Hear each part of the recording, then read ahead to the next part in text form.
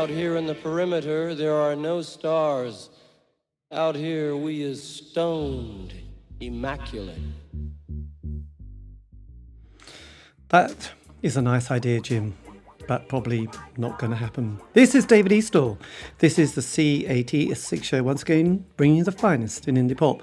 I've been trucking through some of the interviews I've been doing and decided to put some of them out as kind of specials, standalone. This is one that I did with the author Michael White, who brought a book out titled Pop Kiss, The Life and Afterlife of Sarah Records. This came out on Bloomsbury Books Publishing, and I do believe there's only a few left. So if you haven't bought a copy, go out and do it now, because otherwise you're going to be disappointed. And this could just make your Christmas that much more special. Anyway, this is the interview. I know, so much quality chat from me. And this is the first part, or the only part really, where we were talking about the early years. And then we started comparing ages. I know, it's fascinating. You can tell I've been doing this for a long time. I know. I hope you got a notebook, pen, make notes. I will test you at the end to make sure you have been paying attention. Anyway, cut the chat. This is it. This is Michael talking about my age and his age and so much more. Take it away, Michael. I don't know how old you are. I'm 49, and so I was a teenager when the whole sort of C86 thing was happening. And I was lucky enough to discover it when I did. It wasn't easy to find out about this music living in Canada. But I lived, my God, about an hour away from Toronto, and there were amazing record shops there to buy UK imports. And through a mutual, or rather through a friend that I was working with at a record store at the time, he introduced me to the C86 album.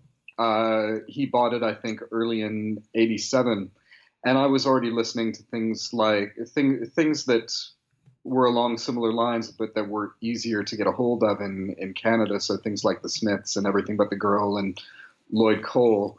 But hearing the C86 album just opened up an entirely new world for me, and I feel like up until when I wrote Pop Kiss, which I guess I finished it about 4 years ago now. It was just a constant voyage of discovery, because there were, as you say, there were so many of these bands. There were seemingly hundreds of them that I'm still discovering to this day. Yes. So, yeah. It is quite interesting, yes. Well, I am too, with that. Yes, I'm sort of in my mid-50s, so I was kind of very much part of that kind of, I sort of just happened to be there when John Peel was playing a lot of this kind of indie pop music, and I became obsessed with, I suppose I used to record his shows. I never listened to them live. I'd always put my trusty TDK D90 cassette in and record 45 right. or 90 minutes of a show, and yes, and then turn it over the next day and do the next, and then have to listen to it several times, because all the music was so, it was when you listen to something completely for the first time, and it's quite an odd sound sometimes, it's kind of hard to digest it, whereas, in the charts you were getting bombarded sort of consciously and subconsciously with, the charts and Tina Turner and Dire Straits and Duran Duran and Sade and stuff like that. So when you heard Bogshed or Big Stump or Big Stunt, that is right, isn't it? Yeah, and all those other bands, which were a little bit like, oh, that's a bit odd. But but it took a few times before you started to understand it, because he would throw so much at each show, which seemed to be, there was indie pop, but there was also the African stuff with like the Four Brothers and the Bundy Boys, and then early rap stuff as well. Tila Rock, Roxy Shante, Public Enemy's first album, and sort of death metal as well thrown in. And it was like, okay, my brain has, it's kind of hard to deal with it all at the time. But then, yeah, you needed to listen to it a few times and then think, right, I quite like that. That's going to be my thing. Yeah, it was absolutely revelatory for me, because there was no precedent in my life for that kind of music. I heard the major label equivalent of it. Of course, I shouldn't actually say major label. In Canada, in North America, the Smiths were on a major label. So to me, they were a major label band, although I realized they very much were not. But hearing the C86 album, In particular, I still remember, which is extraordinary considering that this was, oh my goodness, close to 35 years ago, being made a cassette of that and walking to the bus stop and hearing Velocity Girl for the first time.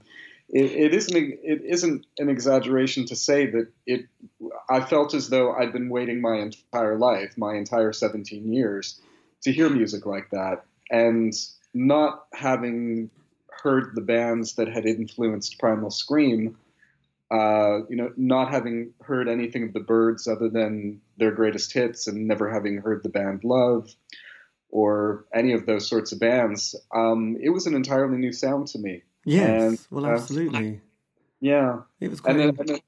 And then, of course, you also have that other aspect, like the Ron Johnson band. So you have Big Flame and Stump and the Mackenzies and all that sort of thing.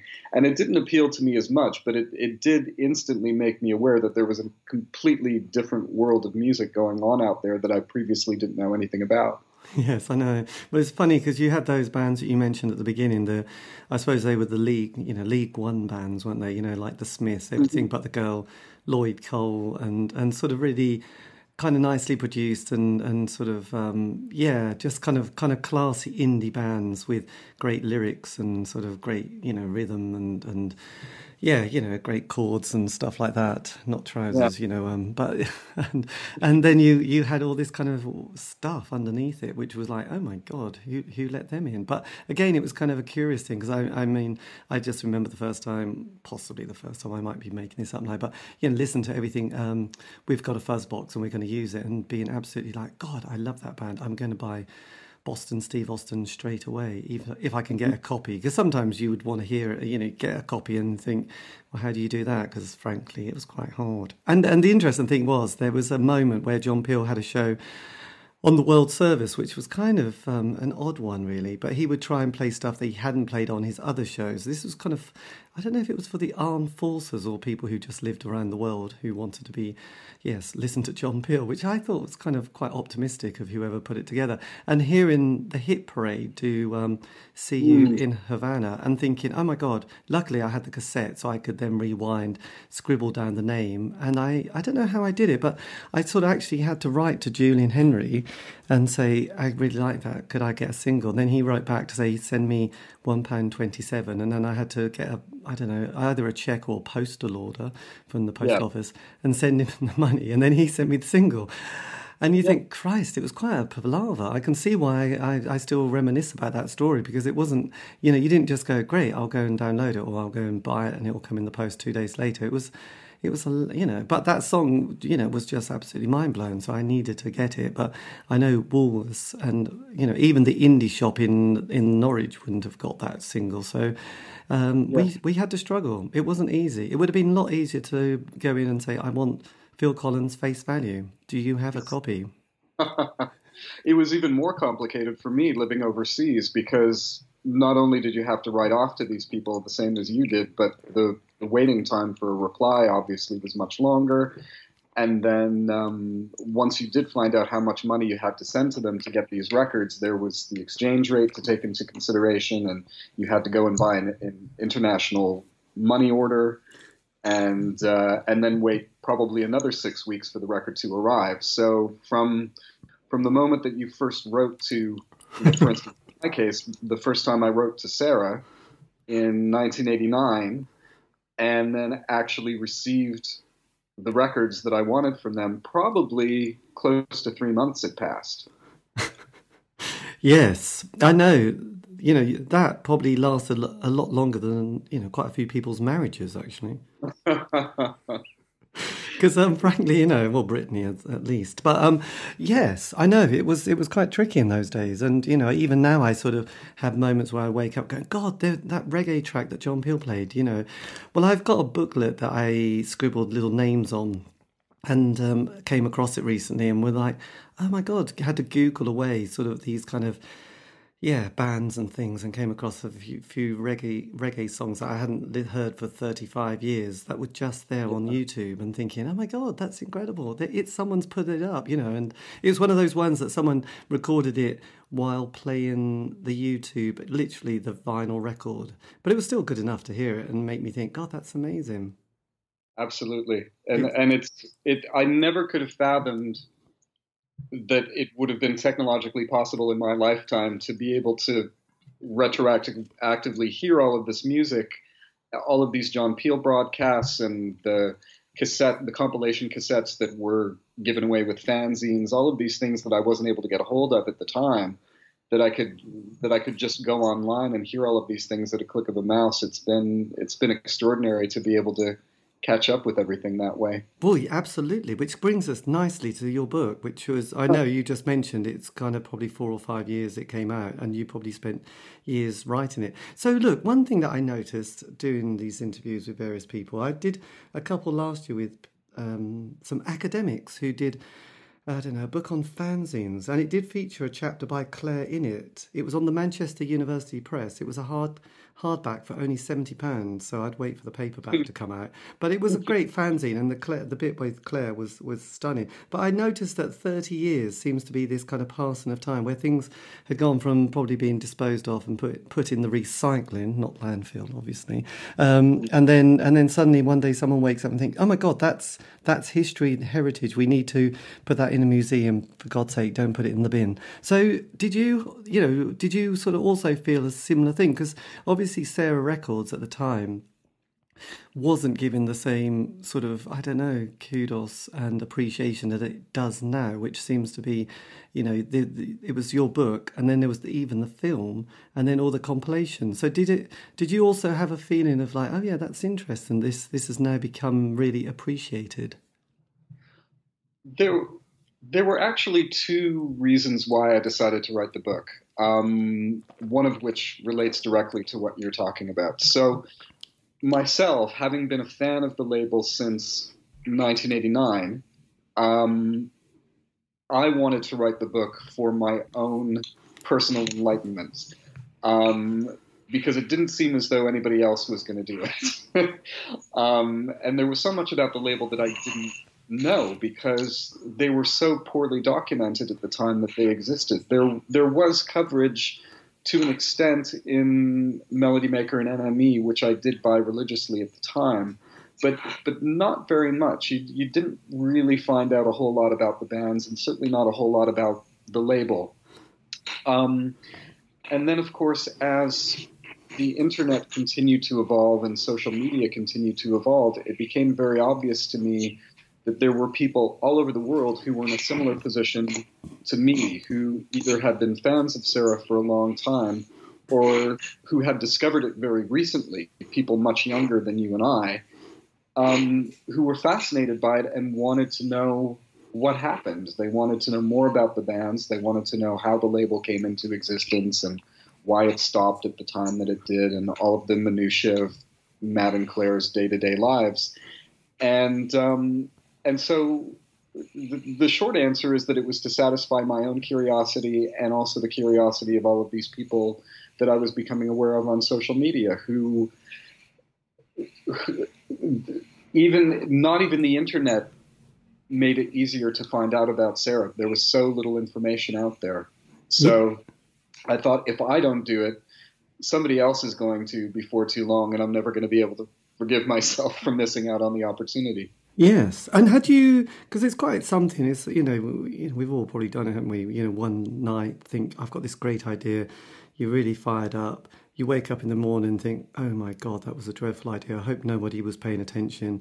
And sometimes, even, and that's probably quite a handy thing, rather than starting something and then sort of saying, no, that's a terrible idea still, I'm just going to forget it. So you actually had the idea and then followed it through, which was quite something, because that's I expect 95% of people, 99 probably, have those kind of fantasies, and then that goes, but 1% follow something through and say, look, I have actually got the book. And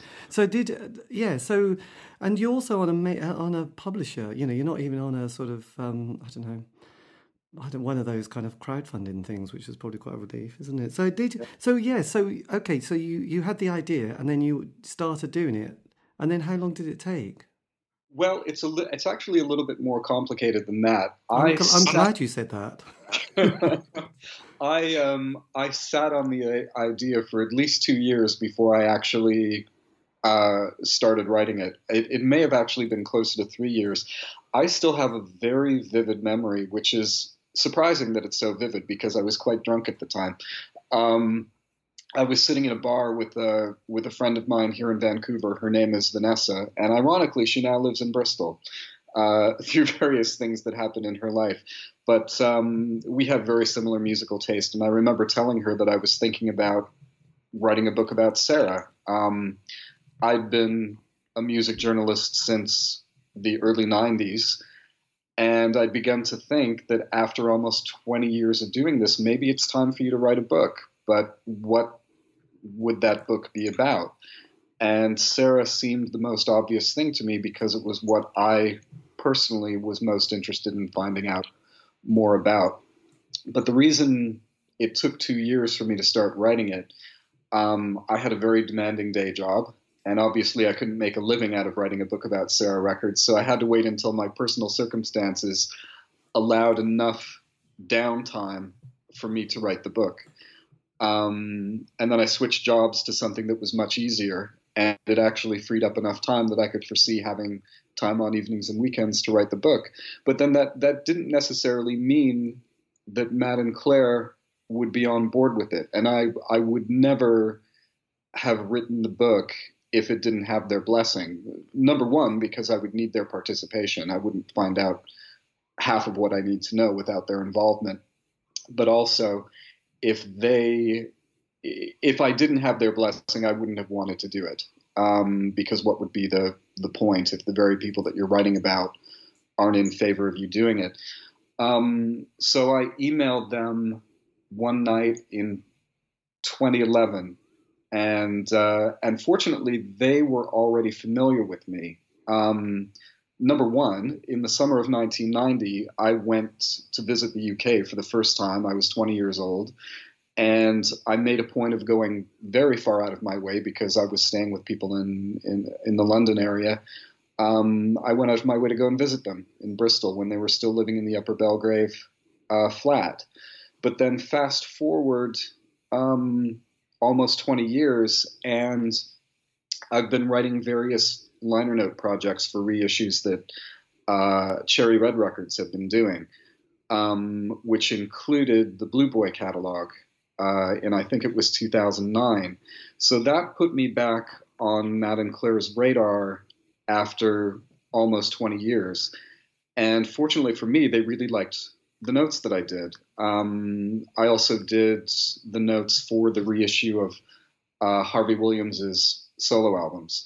So that established with Matt and Claire, they liked my writing, and they knew that I would put in the necessary research, and I think that they approved of the sort of tone and historical perspective that I brought to it, if that doesn't sound too pretentious. So luckily for me, I said to them, I would like to write a book about Sarah Records, and I'm not going to do it if I don't have your approval. And they responded within a few days and basically said, if you want to do it, then you're welcome to, and we'll help out however we can.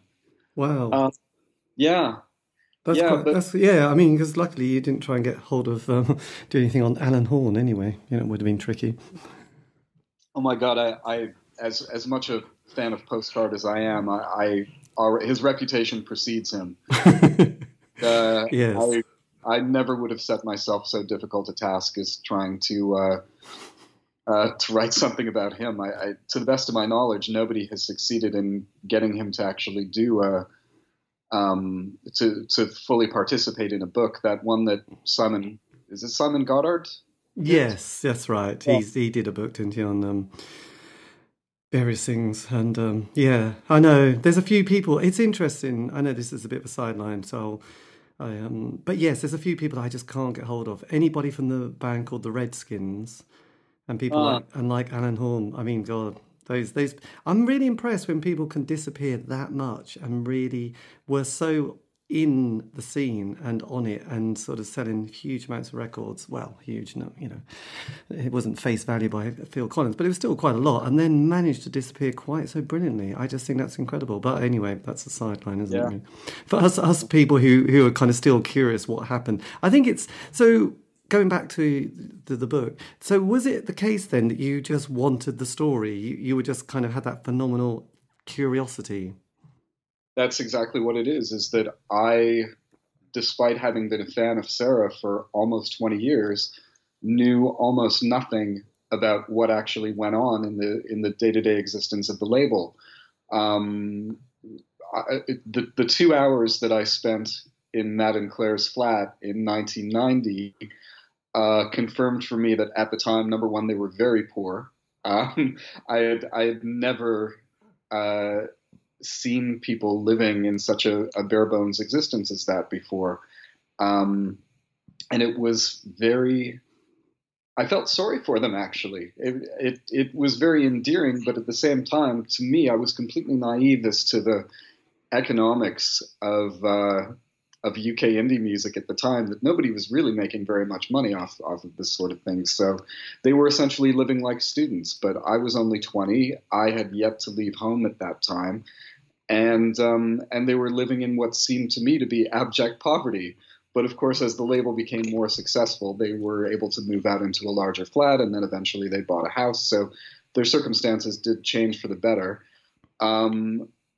So the shorter answer is yes, it was to satisfy my own curiosity, but I also knew that there were an increasing number of people in the world who wanted to know the same things that I did. Yes. The individual bands as well. I mean, nobody really knew very much about the Sea Urchins. Nobody knew very much about the Orchids. People certainly didn't know anything about the really short-lived bands on the label, like, for instance, the Poppy Heads, who did the one single and then they were gone. Well, what were they all about? So it was a way of trying to answer these questions for myself and for everybody else out there who was interested. And fortunately for me, it turned out that there were enough people out there that were interested that the book has been more successful than anybody thought it was going to be. Yeah, well, absolutely. And it's an in-depth. I know that Neil Taylor, who did the book a few years ago on the C86 show, C86 cassette and that scene, and he was one of the 3 people who compiled that famous 22-track cassette back in the year. Yes, I mean, he did a crowdfunding book, and that again was kind of fascinating because actually it was kind of lots of stuff in there that I also had no idea about either, actually, because it was, you know, I wasn't in London and I was obsessed, but I wasn't literally living in the scene and sort of experiencing it firsthand. So again, I mean, it's interesting. It taps into that whole thing about kind of content, you know, because in this day and age, everything's out there and is available, but then there is kind of in-depth content which gives something a reason to kind of not just exist, because everything can exist, but it just gives something, gives it a depth, I suppose, and then sort of a following, because it's kind of word of mouth. You must have found with this book, you know, you probably, I don't know how many you got printed or that Bloomsbury got printed, but they probably thought, oh, well, best of luck. And then you just realise that word of mouth kept the sales going, because eventually people will find it on the internet and think, oh my God, this is quite a good book. And it's kind of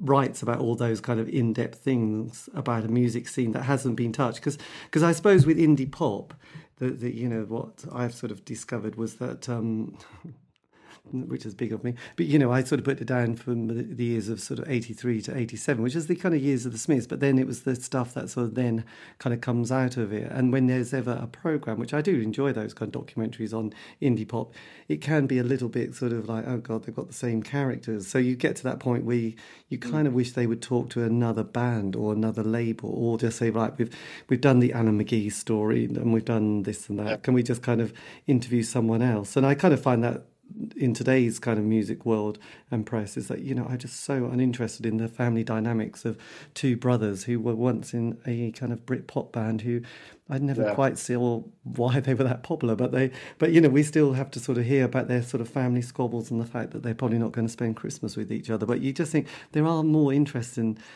artists out there, even, who were back then, who were still happening today, who would be much more interesting to hear about. So the people, getting the stories is always kind of interesting. And you must have also learnt an awful lot about the British welfare state in the 80s.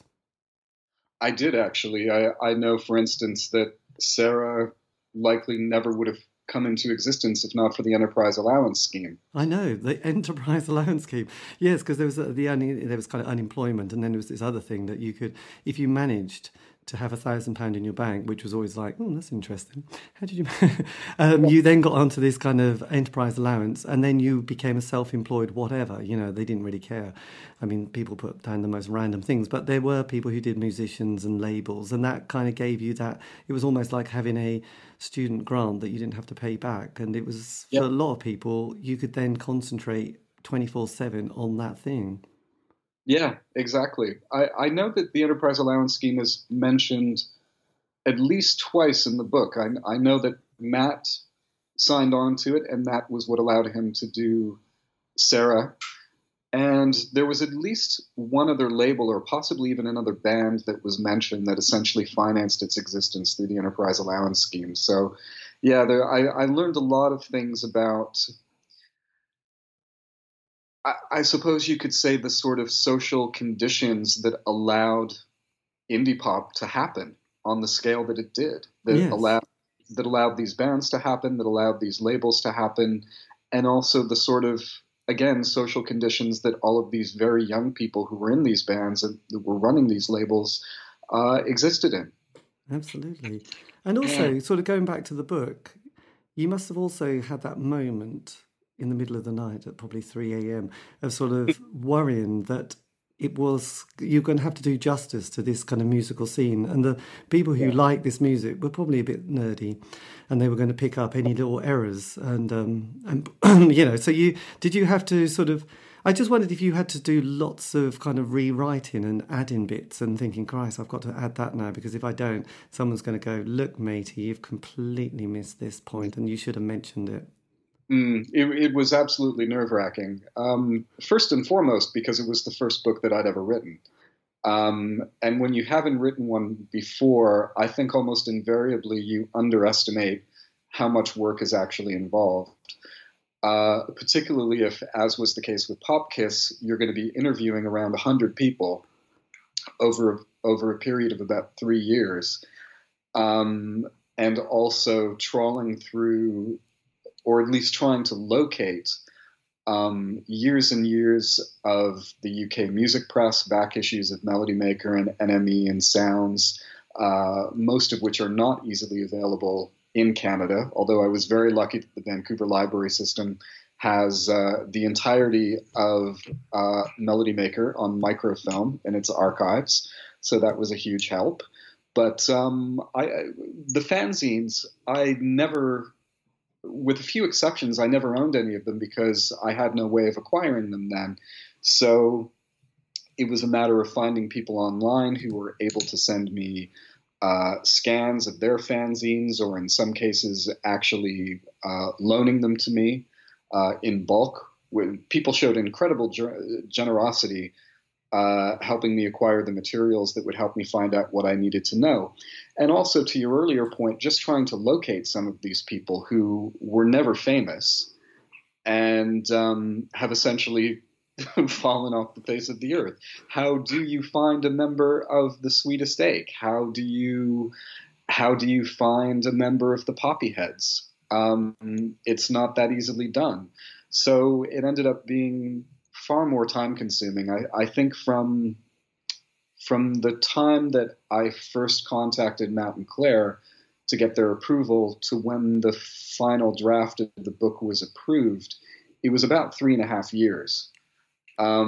Which was, I would say, 1.5 years longer than I was expecting it to take. Yes, because I was very impressed. You even put the Farmers Boys from Norwich, which is where I'm from.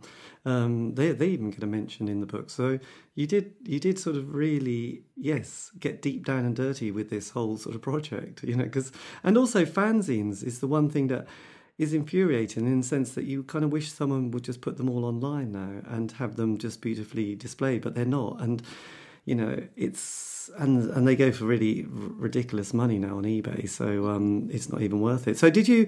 I mean, was there anybody that you thought, God, I really wished I could have got them, and they said no? Said no. I'm going to have to try to cast my mind back here. Because there was that fanzine Hungry. I know it's not really part. Oh, Kevin Pierce. Yes. Yeah, Kevin Pierce did talk to me. He used to be fairly active on Facebook, but it's actually, I think it's been a couple of years now since I've seen him on there. And I was quite in awe of him because I think he's a brilliant writer. And Hungry Beat, his fanzine, I think really was the first fanzine that devoted itself in any significant way to this music that we will refer to as indie pop for the sake of convenience. Yes. And I learned about a lot of these bands through him. So I was quite intimidated when I approached him for the first time, but he was incredibly generous. And I did manage to get a hold of PDFs of a few of his fanzines. There was Hungry Beat, and he did one issue that was under the name The Same Sky, which was an amazing read. And of course, he did that book in the early 90s called Something Beginning with O, that sort of connected the dots of a lot of things that weren't indie pop per se, but that were of a lot of interest to the people who did form these bands. So people like Vic Goddard and Kevin Rowland, for instance. But in terms of people saying no or not being able to track down people, I don't recall anybody saying no to me, with one exception, but then I got very lucky. Bobby Ratton from the Field Mice, of course, initially said no very politely, which my understanding is what he always does when he's asked to talk about the Field Mice, because he's just not interested in talking about it anymore. To him, that's the past, and it belongs in the past, and he's focused on the music that he's making now, because unlike so many other people on Sarah, he's still very actively making new music. And then what happened was I struck up a sort of online friendship with his partner, Beth Arzy, who was in the band Aberdeen, who are also on Sarah. They've been a couple now for many years. And so when I went to London on a research trip for the book, she and I met up. I interviewed her, we had drinks, and she reported back to Bobby that I was, number one, a nice person, and number two, she thought that I was taking the correct approach to writing this book. And then on top of that, someone in Brooklyn found out that I was writing the book and then interviewed me for his blog while the book was still in process.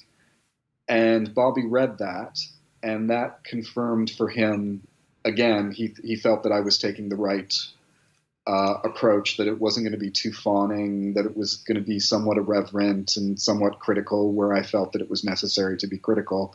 And then he agreed to do an interview. And that ended up being probably the biggest stroke of luck that I had with the book, that and getting the deal with Bloomsbury. Yes. Because the general consensus seems to be that the chapter about the Field Mice is the best part of the book, which I actually agree with. And he ended up being an incredible interview as well, extremely generous, very candid. He remembered a lot of interesting little facts. He was funny as well. So really it was, despite the sort of nerve-wracking process of writing a book itself, it did go incredibly smoothly in terms of people being very generous with their time and people generally being very good interviews. Yes, God, that was very good. Yes, no, that's always it's always exciting, isn't it, when someone says yes. Mhm. Yes, in a way, when you get rejected, you just wish they had just ignored you, not just wrote back and said, "No, I'm not interested," because then Yeah. you just have to go and put on the Smiths record and feel sad. Anyway, so look, yes. Just lastly, then Bloomsbury, that must have been an amazing stroke of luck because nowadays everyone struggles to get somebody to do these things, so that you do crowdfunding, and that all becomes desperate and a bit awkward and a bit weird. I know Neil Taylor had a bit of an interesting time because he promised quite a lot on his funding, and I think quite a few people never got the goods and he was going to put on concerts and stuff. He was very ambitious, and yes, there was a lot of kind of, and also he disappeared. So for quite a period of time, everyone was wondering where Neil was, and it was like, oh dear. And then the book came out, which was fantastic. Oh, are you still there? Yeah. Oh, yeah. Can you still hear me? Yeah, I can. Yeah. No, I was wondering what happened to Neil as well. I don't know. No, I mean, I did an interview with him when he was doing the crowdfunding, and then I managed to track him down when he had done the book, and did an interview with him, and he's gone again. I don't know. He did say he was going to do another book, but yeah, it was kind of one of those. Did you ever get the book he did? No, I didn't. And that this isn't relevant to your interview, but so it's quite an expensive book after the exchange rate because the Canadian dollar is worth nothing against the British pound. So it's quite expensive to acquire. You may or may not know this, that just before Popkiss came out, I got really ill and didn't work for a year. I'm totally fine now, but I ended up having this really crazy, really expensive illness that basically took all of my savings away from me. So I've had to be super careful with money ever since then, and yeah, I've just not been able to justify the expense of getting the book just yet because it's quite a costly one here. Yeah. Well, if I track one down, I'll try and find it. But I think they're quite difficult to get because I don't know how many he printed. But yes, it's quite an amazing read. I mean, because he was kind of just so there on the scene. So the detail is quite, fantastically nerdy. So yes, just tell us, how did you manage to sell this to Bloomsbury? Because they probably would have looked a bit blank and said, you sure you don't want to do Phil Collins' face value book? It was the most extraordinary bit of luck. Getting Bloomsbury to take this book on. And it basically came down to two people. So one of the first interviews that I did for the book was with Rick Menck, who was in the band The Springfields, which was the first American band that was on Sarah. And Rick and I have a bit of a history because he actually was one of the first musicians that I ever interviewed back in the mid-90s when he was in Velvet Crush. So we had a great conversation probably in late 2011 or early 2012. And when I first started writing the book, I didn't have a deal for it yet, but I just felt confident that somebody would take it on, but I just assumed that it would be a small specialty press somewhere, either in the UK or possibly even in Japan. And certainly it was never about the money because it's not as if this book was ever going to sell in Harry Potter type numbers. So he asked me if I had a deal for the book yet, and I said I didn't. And he said, you should contact this guy named David Barker. Now, you're probably familiar with, and probably most of your listeners are familiar with, a series of books called 33 1/3. Yes. Yeah, these pocket-sized books that have come out. There's over 100 of them now, and each book is about a particular album.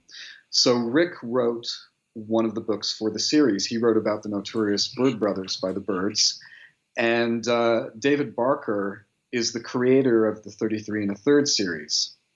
Now, to make the story a little bit more complicated, when David created the 33 1/3 series, David is British, but he was living in New York at the time and working for a publisher called Continuum, which is the publisher that put out the 33 1/3 books. Continuum was eventually bought by Bloomsbury. And then David went on to work for Bloomsbury and became quite a senior person in the company. And then he returned to London to work out of their offices there. As it turns out, David is an indie kid from back in the day, and he's a huge fan of Sarah Records. So Rick Menck said to me, David might be interested in this. You should contact him. And I sent David an unsolicited Facebook message, and I told him who I was and what I was doing, and would this be of interest to him. And at the time that I contacted him, he actually had nothing to do with Bloomsbury's music division anymore, but he was senior enough, and he single-handedly cheerleaded so hard for Bloomsbury taking on Popkiss that they said okay. Just to get rid of him. Possibly. I mean, to be clear, the contract that I got for this book is exactly what you would expect to be offered to a first-time unproven author writing about an extremely esoteric subject. I mean, I didn't really make any money off of Popkiss once you factor in the number of hours that I invested in writing it. But I think it became far more successful than any of us were expecting. The first edition of 2,000 copies sold out in just over a month. But that was very much a matter of every Sarah obsessive in the world immediately rushing out and buying a copy. The second edition, which was also 2,000 copies, is only just close to selling out now, almost 3 years later.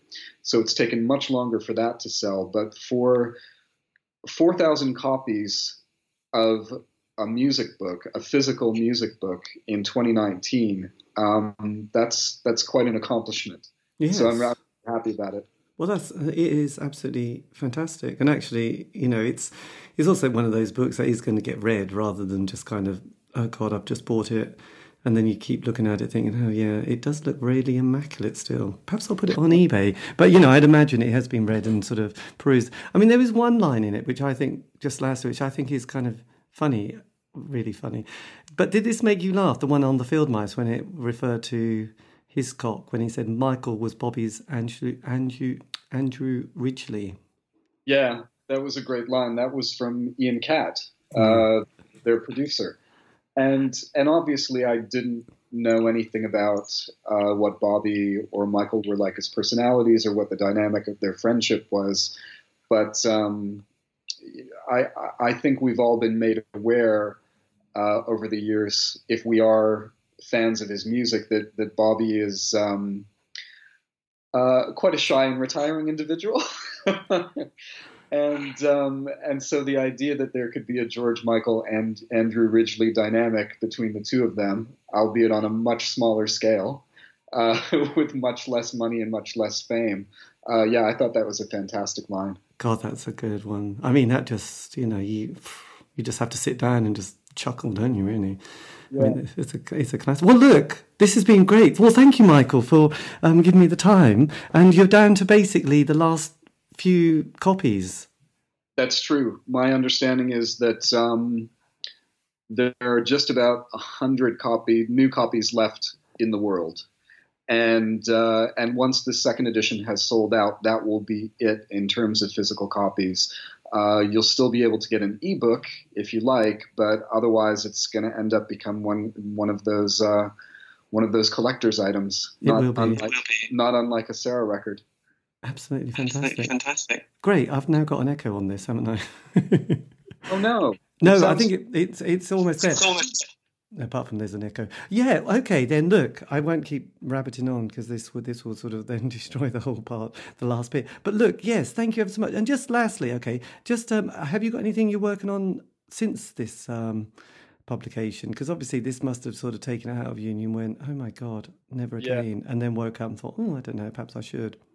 Yeah, I mean, this will not, I don't think, be of interest to you or to the listeners of this show.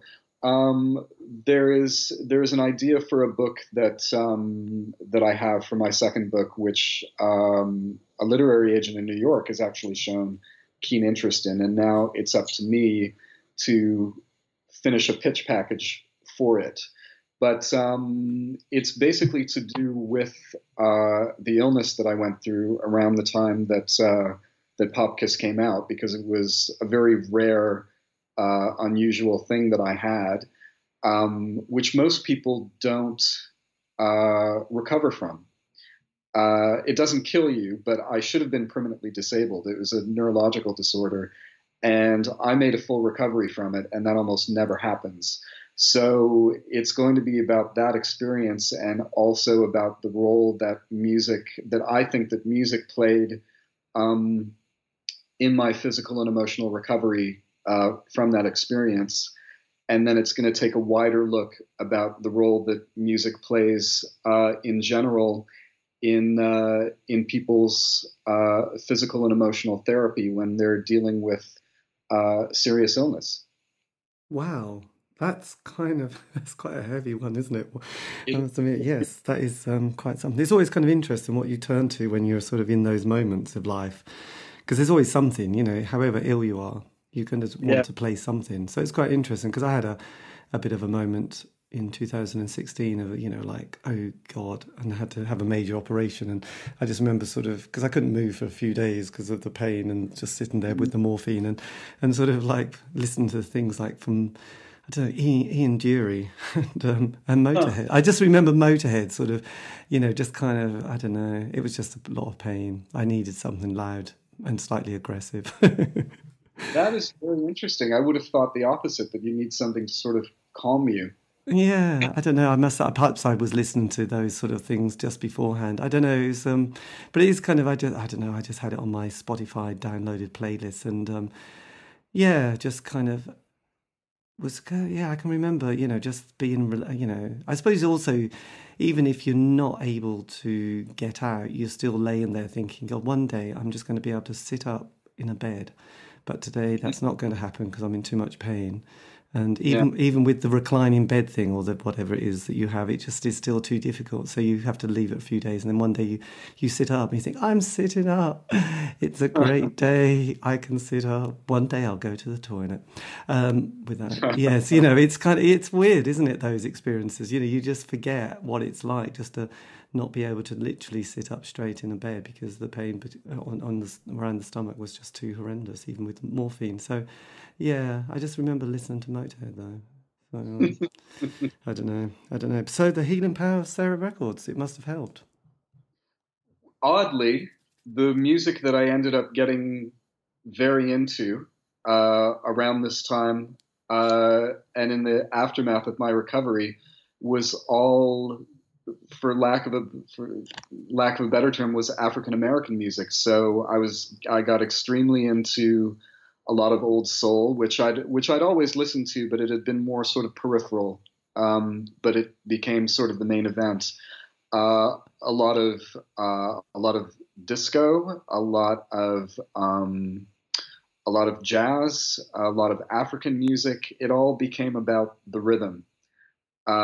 Big focus on the rhythm section. And I think a lot of that had to do with, I just needed music that was uncomplicatedly joyful and that compelled me to start moving. Because I was very physically disabled by what I had, and I was barely able to walk from one room of the apartment to the other. And part of my recovery process was just trying to walk as much as possible. So I basically spent the entire summer of my recovery just walking all over the city for hours and hours every day. So that was what I started listening to. It was very different. Not Motorhead.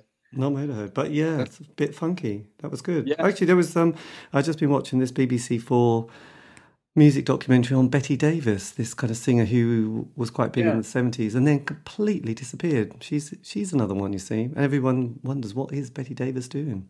But she was married to Miles, and it was quite an interesting story. But yes, you got to keep it funky.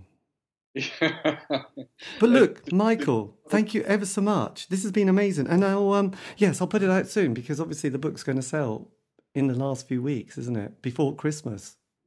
Well, that would certainly be nice. I mean, the sales have really slowed to a crawl in the past year. I think most of the people who really wanted it have got it at this point. But it does seem like people are only just now finding out about it. But I think that's more to do with the fact that people are just continuing to discover Sarah for the first time, and then they find out that this book exists. And Yeah, so it's continuing to sell in little drips, but if it were to sell out over the holiday season, obviously that would be amazing. It would be good. Well, it's interesting because I did an interview with the bassist Mark on last week. Is it for the Field Mice? And I was just, as I was doing the interview, and I just sort of had a quick look at the Spotify, and the monthly playlist, plays of the Field Mice is kind of extraordinary. I think from memory, it was like 170,000 plays a month, and I was thinking, wow. Obviously, for the artists, they go, great, we don't get a penny of that, but it means that people are interested and will, theoretically and potentially buy the book because they're the kind of curiosity. It's not like you look and think, oh yes, 20 people a month listening to the Field Mice. It was a sizable number on Spotify, and I thought, well, that's quite an indication of how popular that band are.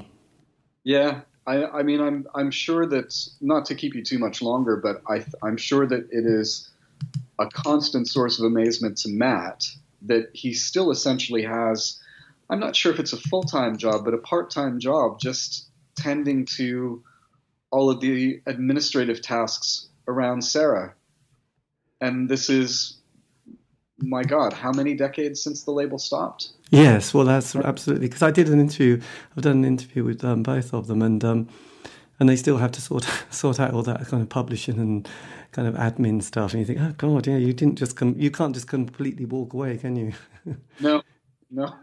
Which is fantastic. Anyway, look, yes. Well, thank you ever so much. I'm so pleased we got this together because I know I contacted you a few years ago, or I don't know, and then it sort of dropped off the radar. And I thought, God, I suddenly saw something that that it was all said and out. And I thought, oh God, I must try and get an interview before it was all gone. Okay.